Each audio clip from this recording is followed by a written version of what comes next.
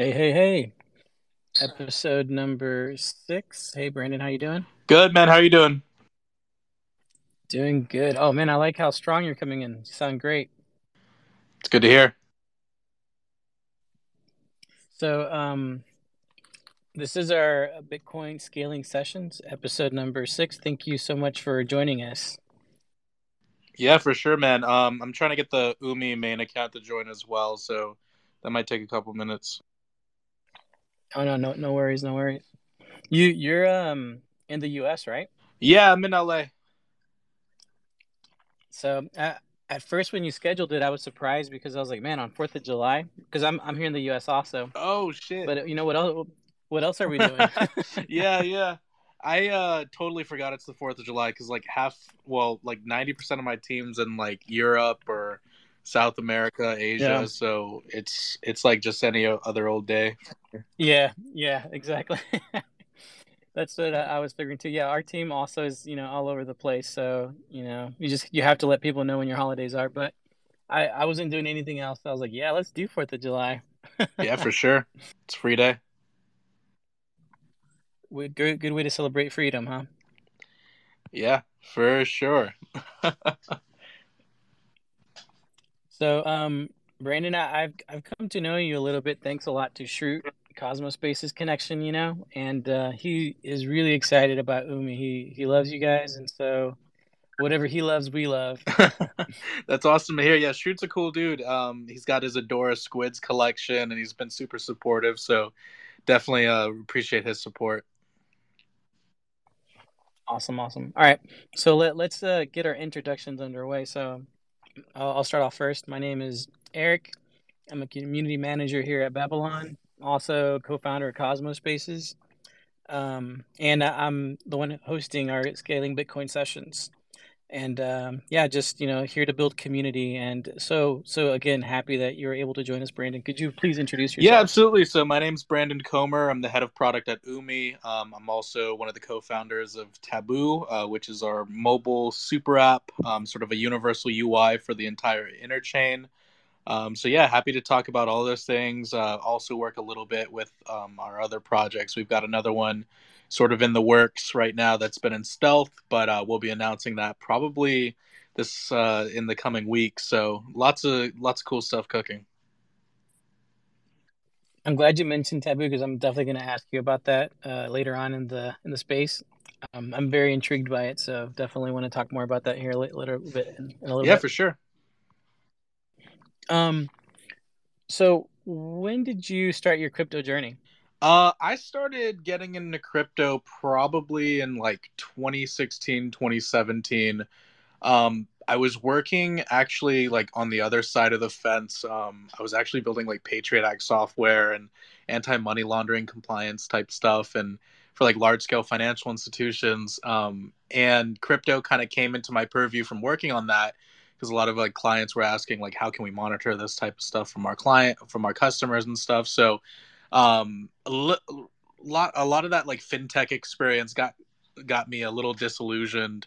So eventually I started looking elsewhere. And so initially it was just working with like friends and people I knew within the crypto space, getting, more knowledge, investing, trading, just being an overall user while I was working on like fintech projects for like actual work. And then my first foray into like a professional sort of crypto setting was actually Umee. So I was working at Amazon in like their machine learning uh, sort of hub for a lot of their different financial applications and stuff like that. And met the Umee team, especially Brent, and really vibed with all of them and joined from there. Yeah, just got into crypto directly. It just seemed like a really sort of realistic and pragmatic take on what crypto could do.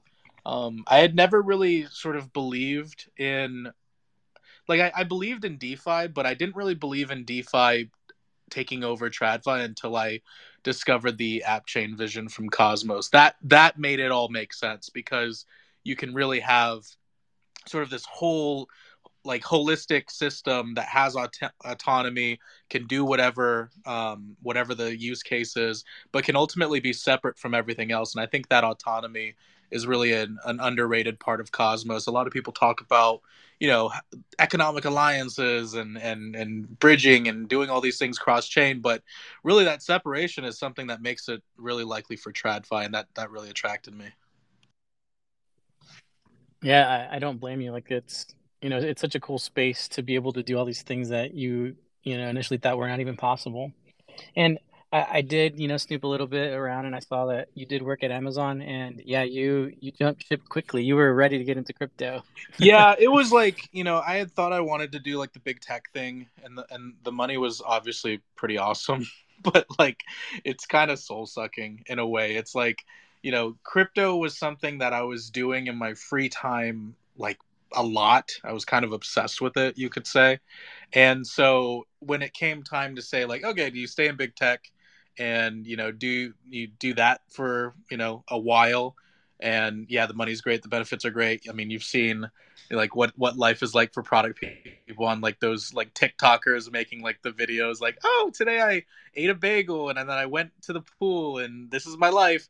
I mean, it really is like that, but and it's cool, but like it can be so draining. And coming into Yeah. crypto, it's like, it's funny because crypto, it feels like it's kind of like a dream job in a way, because you're working with all these things that you love, and it's kind of funny. You were dealing with like these crazy characters, but I would say working in crypto is the closest thing in tech to working in like on like a real job, in that you're actually like building. You're not looking at these minute numbers and trying to tweak a little feature, just to get like X% more users. You're actually building out entire strategies, looking at how to innovate, looking at how to build something new that people actually use. So it's really cool.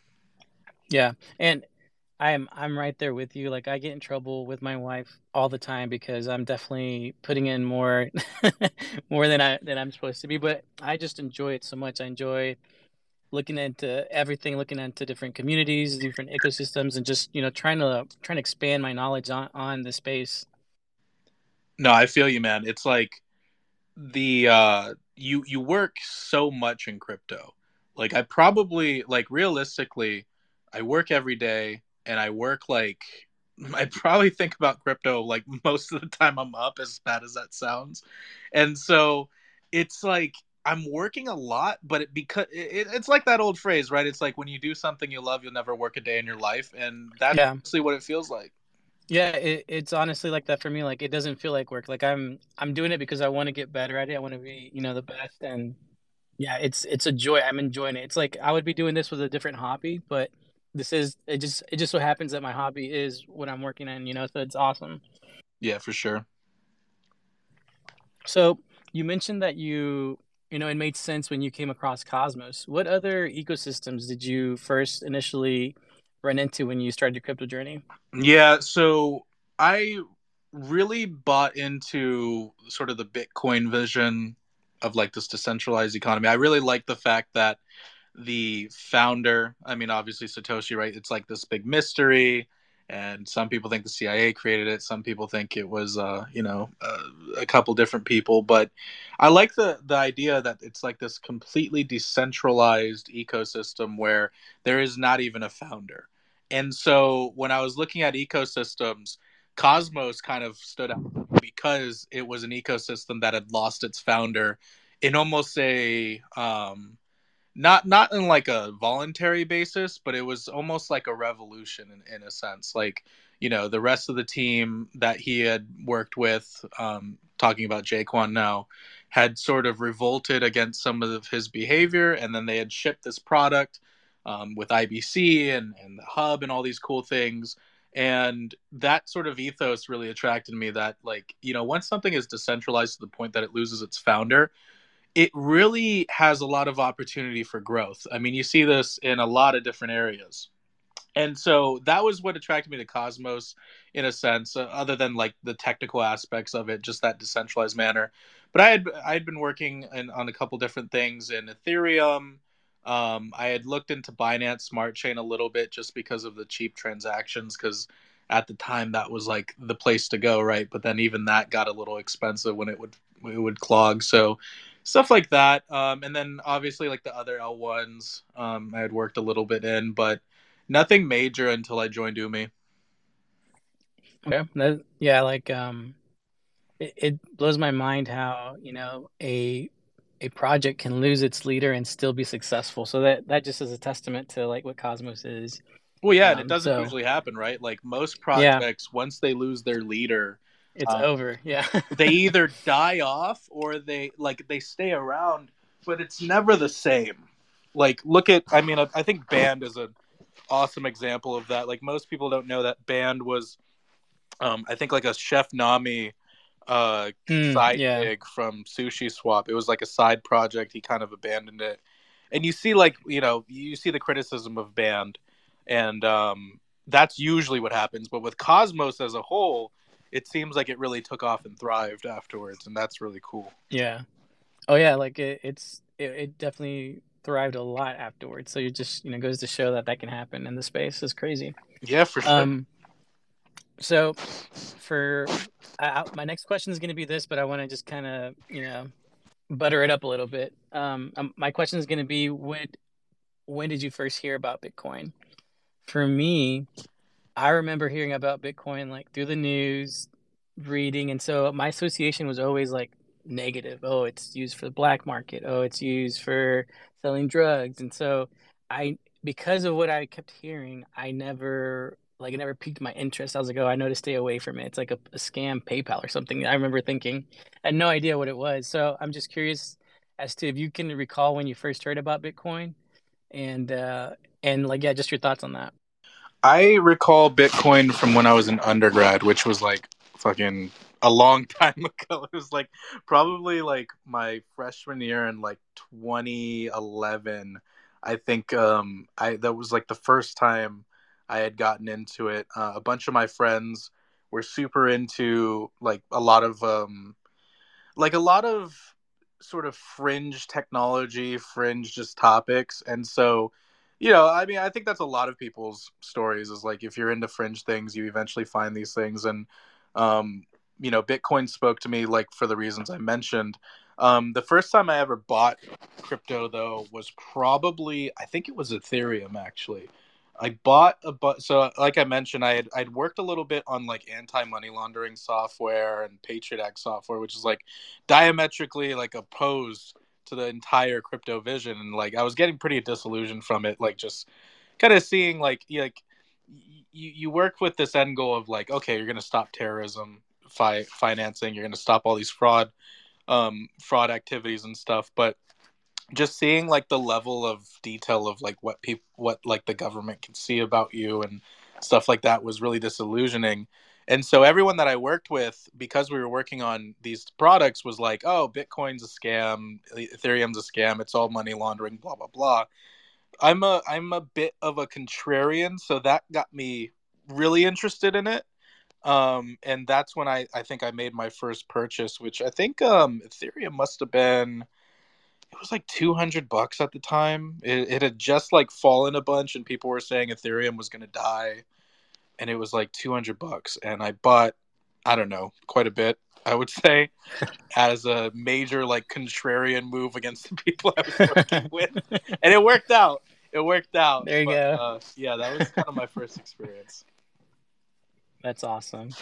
Man, like, you keep telling me your story and it makes me think, I don't know if you know this, Patrick from Jackal, he also was working in like trying to find people who are using crypto like in a negative way. And that's actually how he started Jackal. Was initially it was going to be trying to find these people doing illegal things through the blockchain. So that was the initial idea for it. So it's kind of blowing my mind that you guys have a kind of a similar backstory to getting into crypto. Yeah, for sure. I mean, yeah, that's that's funny. I've never really talked to the Jackal guys, but yeah, they seem like they're. I know it's like cybersecurity or something, right? But yeah, I think a lot of people have that same sort of background, right? Like if you weren't like just the diffusion of sort of influence in general is like you have your first follow, like your first movers who are typically pretty fringe, and then the people who are like fast followers are typically like people who either work in an adjacent tech and then see it and want to get into it, or maybe like that contrarian angle as well. So yeah, I think a lot of people probably have that story. Yeah, I think you're right. So maybe it wasn't as crazy as I thought. Yeah. um, so you've been in the space for a while now. Do you still feel like we go as Bitcoin goes, or do you think that should stop in the future? I think that you're going to see more and more separation over time. I think Bitcoin, as it gets more ingrained in society, will honestly just flow a lot like the other assets do. I think you're starting to see that. Like, they always just used to say that Bitcoin was like a hedge against inflation and stuff like that. But, you know, with this last sort of downturn, you've seen a little bit more correlation. But who knows? That's a big thing to kind of predict, because I think Yeah, altcoins specifically, there's so many different use cases for altcoins. Like some altcoins behave more like rev share agreements and stuff like that, and that's an interesting one because that can go up and down irregardless of Bitcoin, whether trading goes up and down. And so that could be a situation where those things can pull away and are more driven based on like the actual economics of the project. But then there's other coins that are less focused on utility. You can make the argument that maybe Atom is kind of like that until it gets adopted as like the interchain security hub that it's trying to become. That utility will add more benefit, but until it sort of takes on that role, a lot of the tokens that don't have a lot of utility will probably follow Bitcoin. I would imagine, or just follow the general cycles of like altcoin season, all that stuff. yeah. No, that definitely I think is going to be the case, and can't wait for Cosmos to get some of that utility.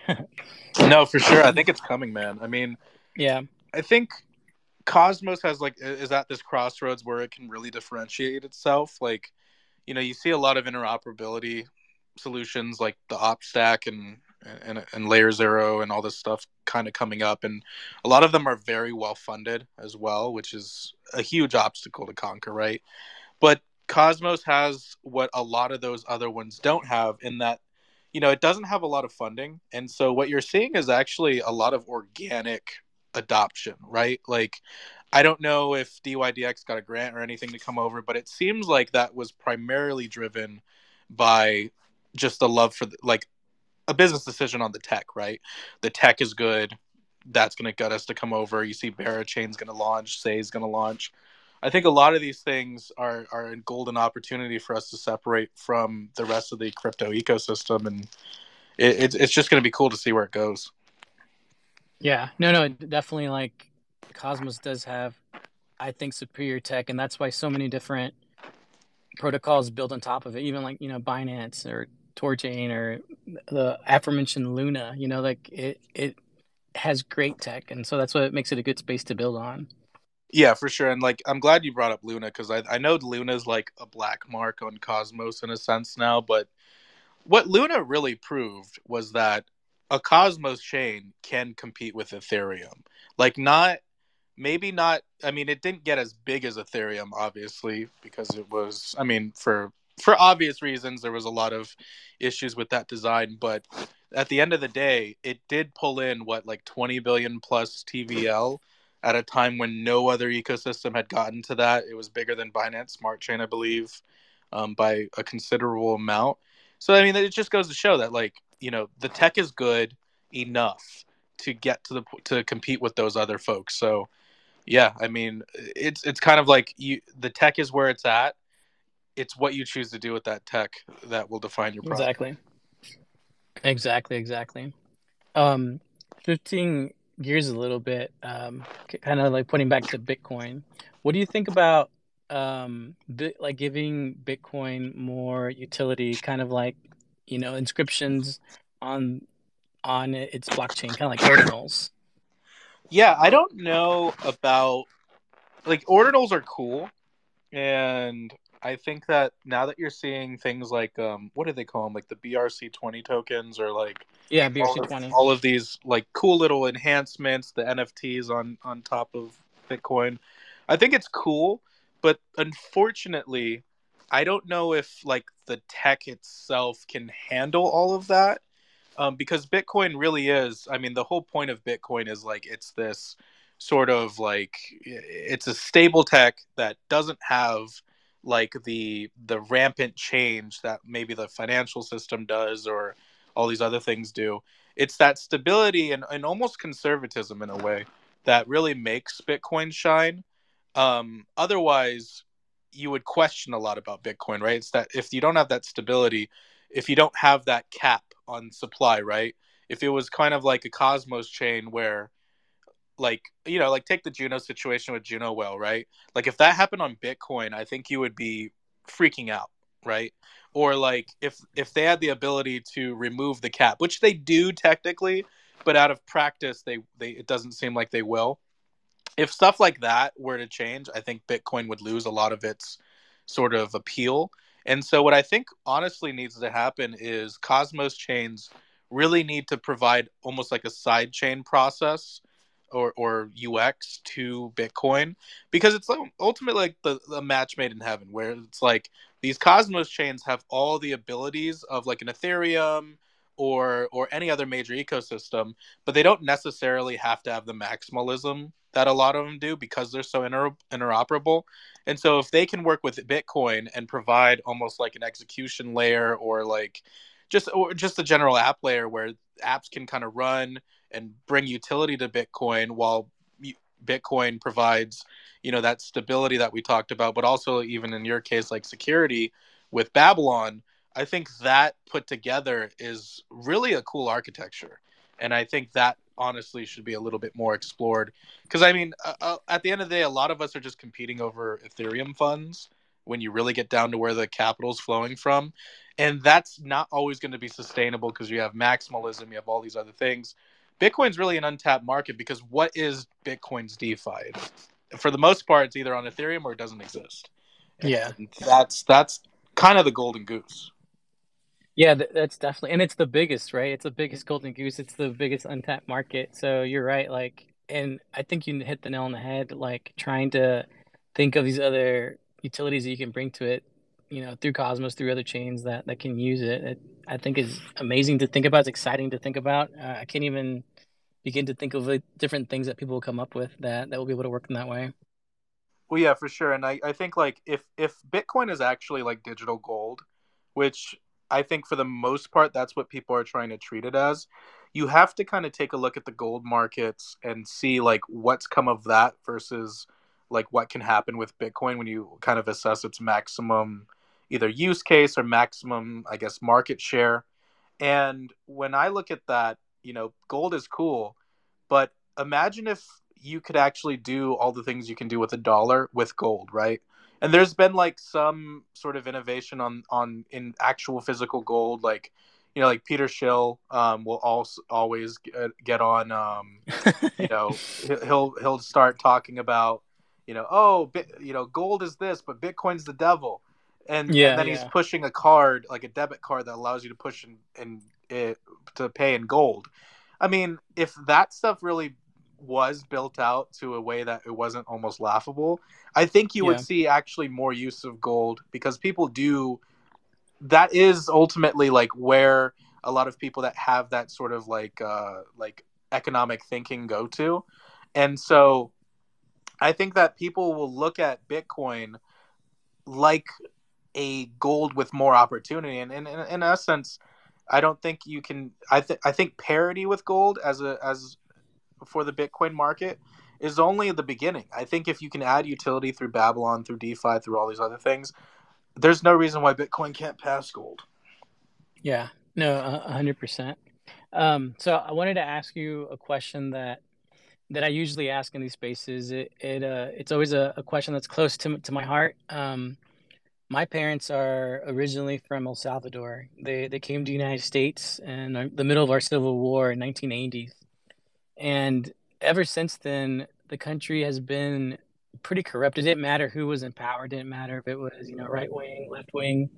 They would always found a way of taking advantage of the country. And then within the past 3 or 4 years, we've had a new president who doesn't claim to be either Sorry, one of Eric. those. I Who's I think I Oh, did lost. you lose me? I Oh, lost you okay. for Let, like a let me. second. Oh man, I was in the middle of a beautiful speech, Brandon. What are you doing to me? Oh man, I lost you No, at your parents were from El Salvador, yeah. and then a civil All war right. happened. Okay. So I was just letting you know that my parents, uh, right, they came to the United States. They're escaping a civil war. We've had a corrupt country in El Salvador for the past 30 plus years. And now we have this new president who has decided to make Bitcoin legal tender. So a lot of people love that. A lot of people don't like it. So I wanted to see what your opinion was on a government making a crypto in general a legal tender to be used in the country. Well, it's got a lot of dangers to it for sure. I mean, you have to whenever you put the when you think about these currencies, right? You have to be realistic, especially when you're going to put an entire population of a country at risk, right? And so when I think of Bitcoin, I think long term that makes a lot of sense and someone has to be that first person to do it. But you also have to consider all of the sort of manipulation that goes on in the market, especially if you think that, you know, larger forces than you and I are at play here. When you think about things like Terra, right? There's a lot of sort of he said, she said, and accusations of how that actually went down. There's accusations that SBF was behind it. There's accusations that SBF was behind a lot of DPEGs, to be honest. And so when you put you put your country in sort of that in the hands of something like that, it's dangerous. But I ultimately think what they're doing is pretty brave because they've sort of I think everyone understands that, and they're putting their country sort of like they're taking a risk by opening up their land to Bitcoin, and you know whether it pays off or not, I think it will because I do think Bitcoin is going to be much more valued than it is now. But it's a big risk, right? It's a huge risk, but I'm I'm super glad that that they've decided to take that on because now you see the conversation that other people are taking it on. Because you know, with all the negatives of any situation, there's always positives. And honestly, if they can form some sort of coalition with other countries that take on Bitcoin, because there's a lot of countries out there whose currency actually has way worse limitations than like the dollar, right? Like we talk about inflation for the US economy and like even in kind of talking about like hyperinflation in a sense with what we've seen the last few years. It's not quite there yet, but it's been a worry. But you have other countries that have actual hyperinflation and have sort of these crazy situations. Like look at what happened in Venezuela. I think that's probably one of the best examples of what can happen when a government has complete control. So I think ultimately El Salvador's it's a step in the right direction, Yeah. and I think it's going to get a lot more mature over time. I think it's going to pay off for them. What I like about it is I feel like it kind of like puts the pressure onto these other countries to like just say what the regulations are. You know, I feel like it helps get that talk started at least. Yeah, like you're seeing kind of two types of countries kind of forming or two sides forming, right? You have like the US, which is trying to I mean ultimately it's the current administration seems like it's trying to kill crypto. I mean, I don't think that's a non an unfair assessment of what they're doing. And then you have other countries like Japan and you know, special administrative regions like Hong Kong that are really embracing crypto. And so what you really and like there's other things like Dubai, I think Singapore is one of them as well. El Salvador is obviously I mean El Salvador is probably leading the way in this. It's kind of funny that you mentioned leaving El Salvador because of the civil war because I've been thinking about moving to El Salvador because of some of their practices recently. But Yeah. Well, it's super nice now. You should definitely go. Like if I ever cash out, I'm definitely gonna go do it in El Salvador. oh yeah, No dude, the taxes. tax situation. I mean, Yeah. they're talking about no taxes for software developers. Like when I saw that, I was like, shit, man, I might have to move. I might have to move, learn a little bit more Spanish and head down there. But yeah, I Yeah, think I'll practice with you. I'll teach you some. oh for sure, man. But yeah, like I think the countries that ultimately accept cryptocurrencies, especially Bitcoin, because Bitcoin, it's really hard to make an argument against Bitcoin because it's so not a security. It's so obviously not one, and people try to. I mean, I think the SEC even they don't really touch that topic anymore when it comes to Bitcoin, and you don't have a lot of the hangups that a lot of the altcoins have. And so, yeah, I mean, embracing that is going to be the future. And ultimately, I just hope that the US doesn't fall behind in innovation because of this. Because, we've seen the US has a history of taking a little bit more of a political or of like a feelings based approach to these things rather than letting the markets decide. You've seen it with like prohibition in the past, with what's going on with the drug trade and drug wars, and you see it with cryptocurrency. And ultimately, I just hope they come to their senses and let the free market decide. 100%, 100%. So I want to thank you for answering all these questions about Bitcoin. It's not about Umi, it's not about Babylon, but just I think it's good to like educate the community and hear the audience, just opinions that we have on Bitcoin and where we think it's going. But now I wanna talk a little bit more about Umi. Whenever Shoot tells me about it, it just goes right over my head. He has such a deep understanding of it, so I would love if you could like tell us a little bit about it. Yeah, so Umee is the premier borrowing and lending platform of Cosmos, and of all crypto is the eventual goal. So, what you can do on Umee is you can use pretty much any Cosmos asset as collateral, and you can borrow pretty much any Cosmos asset as well. We've got a lot of Ethereum assets in there. We've got a lot of other ecosystems as well. We're moving into Polkadot. We're moving into more Ethereum assets, and we're going to be incorporating a lot of different assets from different ecosystems. And yeah, so the reason you would want to do that is obviously leverage helps kind of even the playing field. If you don't have a lot of money to trade with, typically you see those folks try to lever up. That's one aspect, but the other aspect is just being able to create these composable strategies that anyone can use to sort of invest in crypto, but with price risk minimized. And what I mean by that is, say for example, you're a Bitcoin maxi, right? And you just hold Bitcoin, and you want to get into DeFi, right? Like you've seen the 100% APYs, and you've seen the crazy staking rates, and Cosmos has maybe intrigued you because we've got the highest inflation rates in all of the ecosystem, right? This is a path to do that. So what you can do is you can take your Bitcoin. It's wrap Bitcoin from Ethereum right now. Once Nomic launches, obviously want to get that integrated as well, since that's one step instead of two. But right now, you can just take your wrapped Bitcoin, bring it over to Umee using Axelar, and you can use it as collateral. And then you can borrow any asset from there.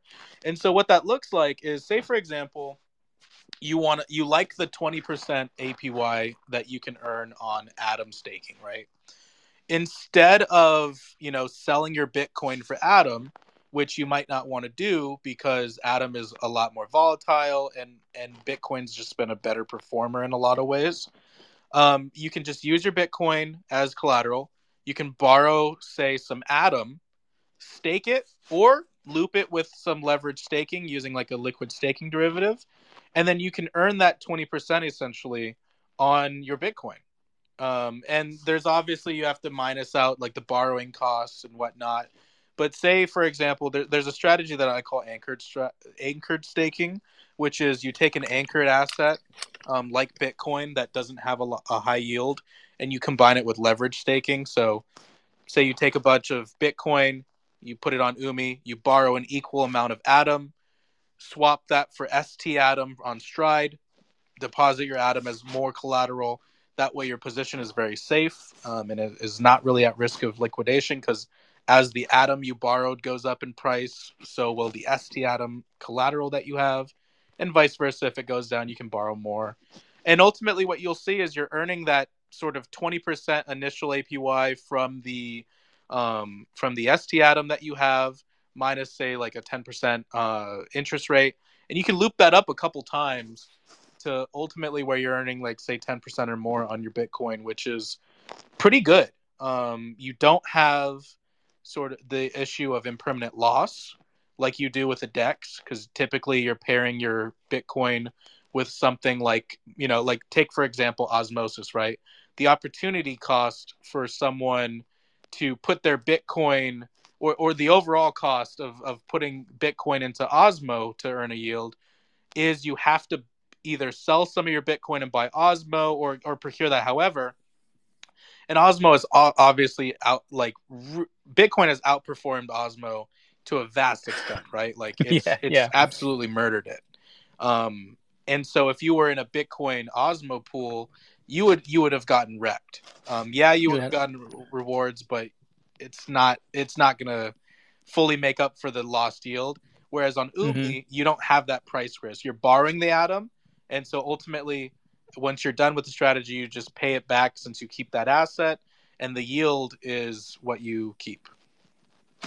So what is like the worst risk you have on Umi?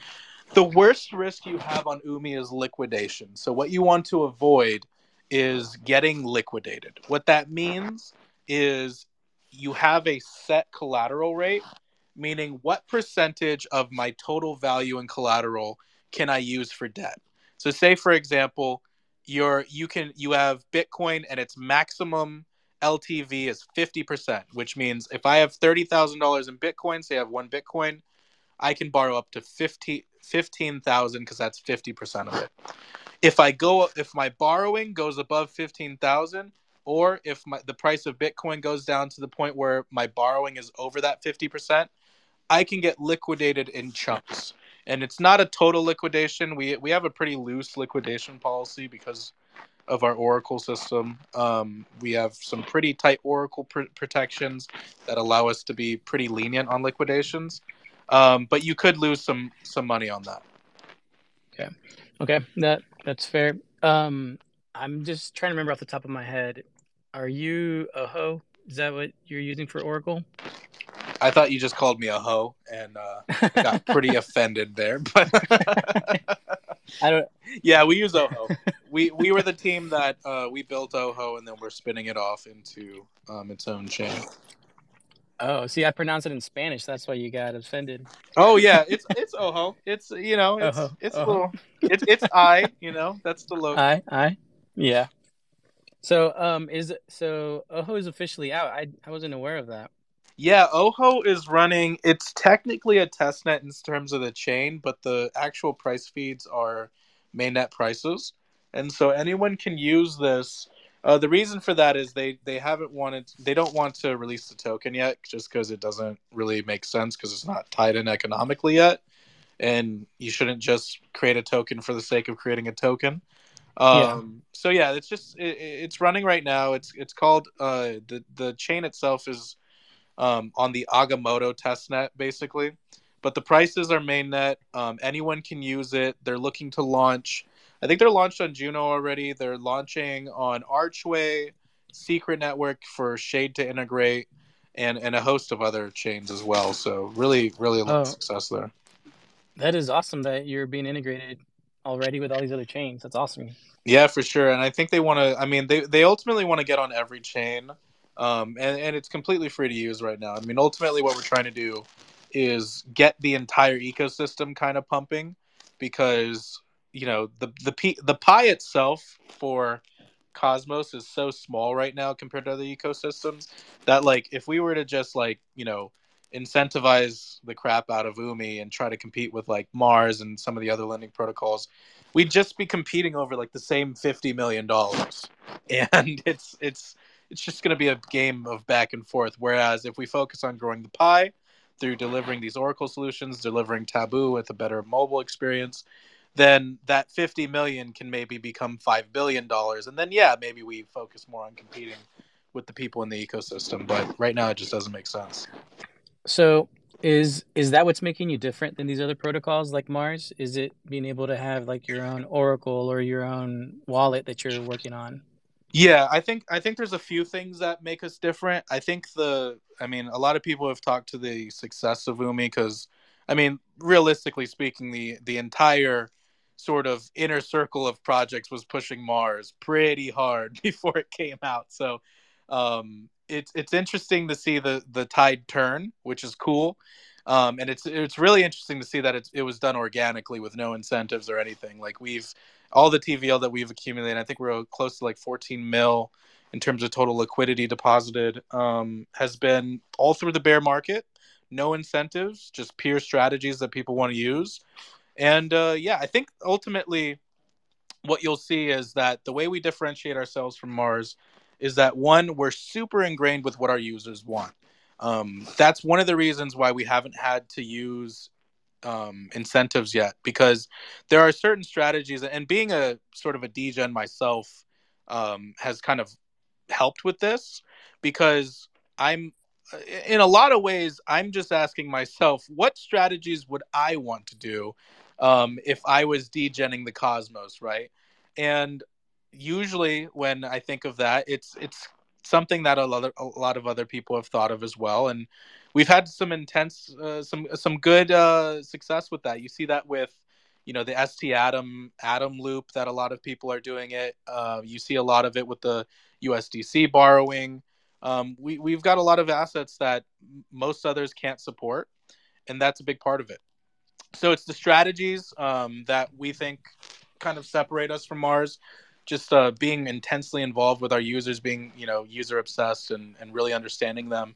But then also there's the technical side of it. I mean, our architecture ultimately leads to a more, I would say, innovative core tech. You can see a lot of things because we chose to be an app chain versus what Mars is doing. We have cool things like the Oracle. That's one thing that we can basically, we're not relying on anyone else other than ourselves to support any new price feed. We can build price feeds to different dexes. We can build price feeds from, centralized exchanges off, even like off chain data like Forex and stuff like that. Like we can do it all. And so that's a huge part of it. Being an app chain, it's unlimited oracles, unlimited access to changing like the app level logic to tie in with consensus. Like there's so many things that we can do that Mars and some other solutions can't do, and it's ultimately going to be a huge technical advantage, I would say. Yeah, I think you're right. And just hearing your passion, about this, I'm definitely after a call. I'm definitely gonna jump off and degen a little bit myself. Like you've you're inspiring me to play with these protocols.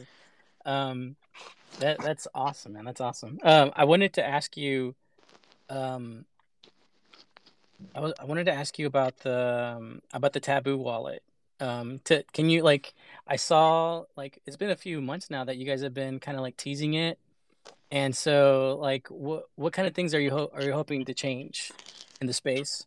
Yeah, definitely trying to change mobile UX. I think mobile has been largely ignored for the most part. I think the best mobile wallet is obviously Leap right now, which is pretty cool. But I think mobile UX and interchain UX are our two major focuses. And so what I mean by that is most wallets are multi-chain, and that's like Kepler's multi-chain, Leap is multi-chain, Cosmos Station is multi-chain, but I don't feel like any of them are truly interchain. And what I mean by that is when you actually want to use any of those wallets, you have to select what chain you're on before you even can see a balance. So if I'm on Leap, I need to change to Osmosis to see all my Osmo balances, and then I have to change to Cosmos Hub to see all my Cosmos balances and stuff, and staking balances and stuff like that. That's great for a multi-chain experience, but if we're truly trying to get to this experience, this interchain, where no one really even knows what chain they're on, it doesn't really matter.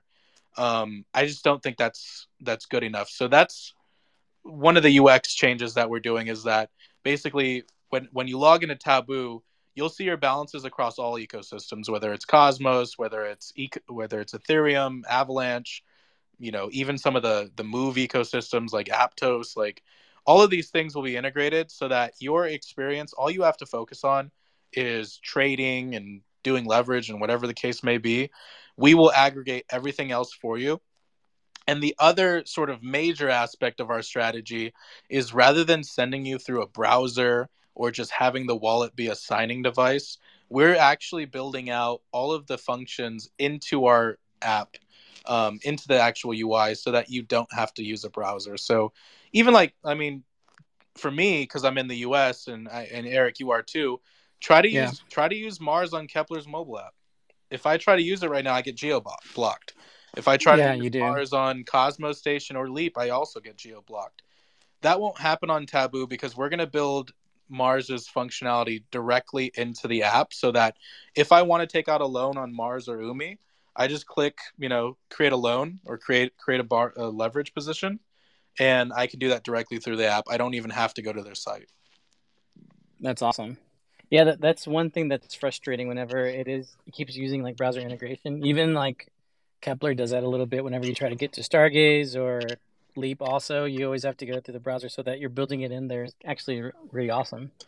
Yeah, because I mean, people talk about every chain is trying to build an app store now, which is kind of comical to me because you know you can build an app store all you want, but ultimately you're going to be subject to the actual app store, which we found out the hard way, obviously, going through like the review process. Like, if your app store relies you to get on another app store to get to that app store, you're not an app store. And so we're not trying to build an app store. And that's all. That's kind of what the experience is like in a way, right? Like you download an app. Say you go to Cosmos Station, you download an app. You go to Cosmos Station, you go to the DApp section, and they have like 20 different buttons that you can press. And all it is they're just leading you to their mobile site. And it's kind of like you have to deal with learning different UIs and UXs, and you're really relying on that individual team to have a great front end designer and have a great UX designer. Taboo will have one unified UI and UX so that you can use Umee, Mars, Shadelend, Kujira's Ghost, all that stuff to find the best rates for lending. You'll be able to use our DEX aggregator to find the best rates on swaps, all that good stuff. V1 does not include the aggregators, it's just swapping through osmosis on the front end. But those aggregators are kind of our next major focus.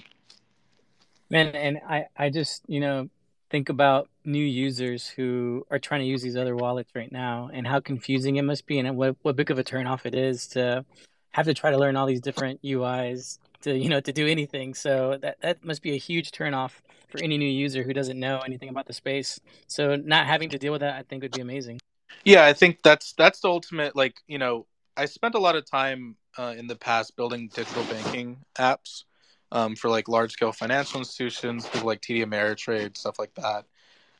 And honestly, when I first saw Cosmos, a light kind of went off in my brain that was like, oh, this is basically just like the TradFi system, but with blockchains instead of different software providers. Because when you look at like your Chase app or your Wells Fargo app or whatever the case may be, when you see like a checking account, savings account, mortgage, home equity loan, credit card, debit card, every single piece of that pie is a different system integrated through APIs. And so when you look at the crypto ecosystem, it's the same thing. Osmosis is your trading provider. Umee is your money market savings account slash loan provider. Mars can be that too. There's different sort of like on ramp solutions like Kado that can be in essence like like a payment app in a way. And stable coins are kind of like the the payment rails for something like a Venmo. Um, all of these things exist, and so if someone were to integrate them all together, I think you could work within like the mental model of what people are used to on TradFi, so that they don't have to go through this huge learning curve to get into crypto, and they can just you do the things that they know how to do. They can trade, they can get a loan, they can buy something. That stuff is easy for a user. It's everything else that gets in the way. Yeah, that's so true. So obviously, I love that you guys are really building so much. I think it's amazing, and I think you guys are doing like a just a great job, building all these things out, which makes me really excited that Babylon is going to have a piece of that support to you guys, like to be a part of that also. And I just wanted to get like your thoughts on, why did y'all decide to integrate with Babylon on obtaining Bitcoin security? Like, I know why we wanted to reach out to you guys was because we thought you guys were building great things, but then I want to know, what did you guys think? Yeah, I think Babylon is a really interesting project, and one of the, I mean, not to gas you guys up or anything, I think you guys are one of the coolest projects in Cosmos because you're doing something that no one else is doing, and that's always a cool thing. Like, it's never good to just do, but there's also like a huge reason why you're doing it, which is even better because sometimes when I look at Cosmos stuff, I see a bunch of projects that are building cool tech for the sake of building cool tech. To be honest, and that's usually a huge red flag. But you guys are building cool tech that has a huge purpose of security, so that's really awesome. First of all, and then for us particularly, Umee has grown considerably, and just because your TVL grows doesn't mean your token's always going to grow in price. Um, that's not always going to be the case, even when it doesn't, when it makes sense. Some of that's being worked on in terms of like our new tokenomics, tying in lending with staking, all that good stuff. But part of that also has to come from external sources. Like Bitcoin is the largest, you know, market cap in the world. It's not even close. I would argue that if Bitcoin provided, you know, just as good security as Ethereum, there'd be no reason to use Ethereum security, because yeah, it's just so much bigger. And so what you guys are doing is pretty cool, and that's why when you guys approached us about getting on your test net and everything, I was all yeses because it's a huge opportunity, and if you can get it right, I think this can be something that really helps Cosmos explode too. Not just Cosmos, but you could provide security to anything. And I Yeah. think in particular, our institutional focus makes a lot of sense for Babylon too, because if, you know, when institutions look at security, right, your, do they want to build a chain that relies on some strange token that, is kind of obscure and kind of goes up and down at will, and, that's what's providing security, and it could be 20 million today, it could be 40 million tomorrow, it could be 10 million the next day. No, Yeah. they want a stable, like something that's stable and something that's large and secure, and it's a name brand. And Bitcoin is obviously that. So I think you guys are It's definitely all that. in the right direction. Yeah. Oh, thank you for saying that. Yeah, that's definitely, why we chose Bitcoin. And you're right. Like we saw what happened with something as big as Luna was, where just someone big came in and like completely messed it up. So if you just had some obscure coin, anyone could come in and mess that up, and so you wouldn't be secure anymore. Um, I did realize you mentioned more about your tokenomics. Are you guys still on schedule to do that Q3 to update your tokenomics? Yeah, right now we're just debating what all to do. There's some really cool ideas around how to integrate staking with actual lending, so that maybe the more you stake, the higher your APY will be for lending. There's also some, burn mechanisms are cool, buyback mechanisms, real yield, all that stuff's kind of being considered right now. Okay. Stuff like that. Okay. And I wanted to ask you, what's a me token? A Me token. Okay, so this is going to be one of our major product releases coming up. So, Me token stands for multivariate elastic tokens. That's kind of a long way of saying packaged assets. When you look at, you know, there's a lot of use cases in TradFi for these packaged assets. Um, and one of the most common things that you see for them this is an index. I actually don't think an index token is what crypto needs right now. I know a lot of people are building them. But what we think we can do with packaged assets is build something unique that will attract others to it. So, what the two first Me tokens, well, basically, overall, the Me tokens allow you to take many tokens, package them together however you see fit, create a derivative from that, and then use that derivative for collateral, whatever the case may be. And then the underlying tokens, something can be done with that to either chase yield, to stabilize, to do whatever. And so what that looks like is two primary products. There's the Me USD and the Me LSD. MeUSD is going to be an index token for all of the Cosmos stables. And what we're trying to do there is we're going to use, say, like a little bit of native USDC, a little bit of native Tether, and then pairing that with things like Kujira USK, IST, If osmosis is bit dollar concept, I think membranes building that comes out that as well. Packaging all those together and diversifying that risk will allow us to offer higher LTVs on those than we can on the individual stablecoin, just because it's pairing it with more stable or more secure and safer, like longer term Yeah. stablecoins allows you to diversify that risk. We can hire, you can offer higher LTVs on that. We can incentivize it. We can do all these cool things. And then on the MeLSD side, what we can do there is we can create the highest yield liquid staking derivatives out of all of the out of any ecosystem by pairing any liquid staking derivative with leverage staking automatically. And so what that'll look like is, say, me atom is one of our first concepts. What you can do is you can create a pool of assets, a package essentially, that includes, say, 50% Stride Atom, because that's the most popular, maybe 25% Q Atom from Quicksilver, 25% SDK Atom from Persistence, and maybe once Lido joins the game with Neutron, we incorporate them as well.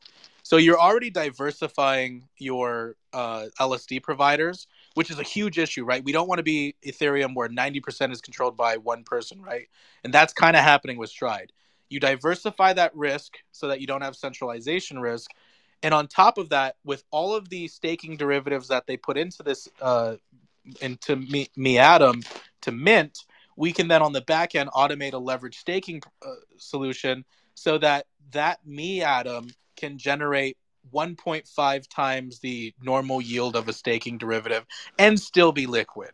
And so what you're going to see there is ultimately just a higher yield LSD, automated leverage strategies, and I think that'll help not just more adoption for like Stride liquid staking derivatives, but you'll see the other little guys start to come up too, because it's kind of like as you build more Stride liquidity in the Me token, it's going to incentivize more of the other assets to diversify that risk. So ultimately, it's a less risky Cosmos, but with more yield, essentially. And that's really exciting. Can't wait to for you guys to come up with that. Yeah, for Q3, sure. huh? For That's sure. awesome. Yeah, it's in the works. MeUSD will probably be ready a lot sooner than the other ones. But the cool thing is like this is completely composable. So one of the other things that we're exploring is like, how do you create the highest yield ETH derivative? Because that's something I think that would get a lot of Ethereum people going. Like with any funnel, you need to create something that attracts people to you initially and something to keep them Yeah. there. I think Cosmos has done great on the latter part of there's a lot of cool tech that can keep people, but there's not much that attracts them initially. And usually you have to do that with yield. Well, if we can have the highest real yield if we can have the highest real yield Ethereum staking derivative, and that's sitting on Cosmos, that's going to attract some attention. And I think we can do that by partnering with Sommelier with their real yield strategy on Ethereum, and maybe even some of their other stuff too. But all of this is going to be possible with the Me tokens. It's just once it's set up, we need to figure out the strategies. Yeah. No, you're 100% right. Like you need to offer something that people want. Like not everyone's all about the tech, but if you can offer them higher rewards, you got people's attention. So that's a great point. Yeah, especially if it's real yield, right? Yeah, yeah. So, is there anything that you wanted to talk about, Brandon, that I haven't been able to ask you yet?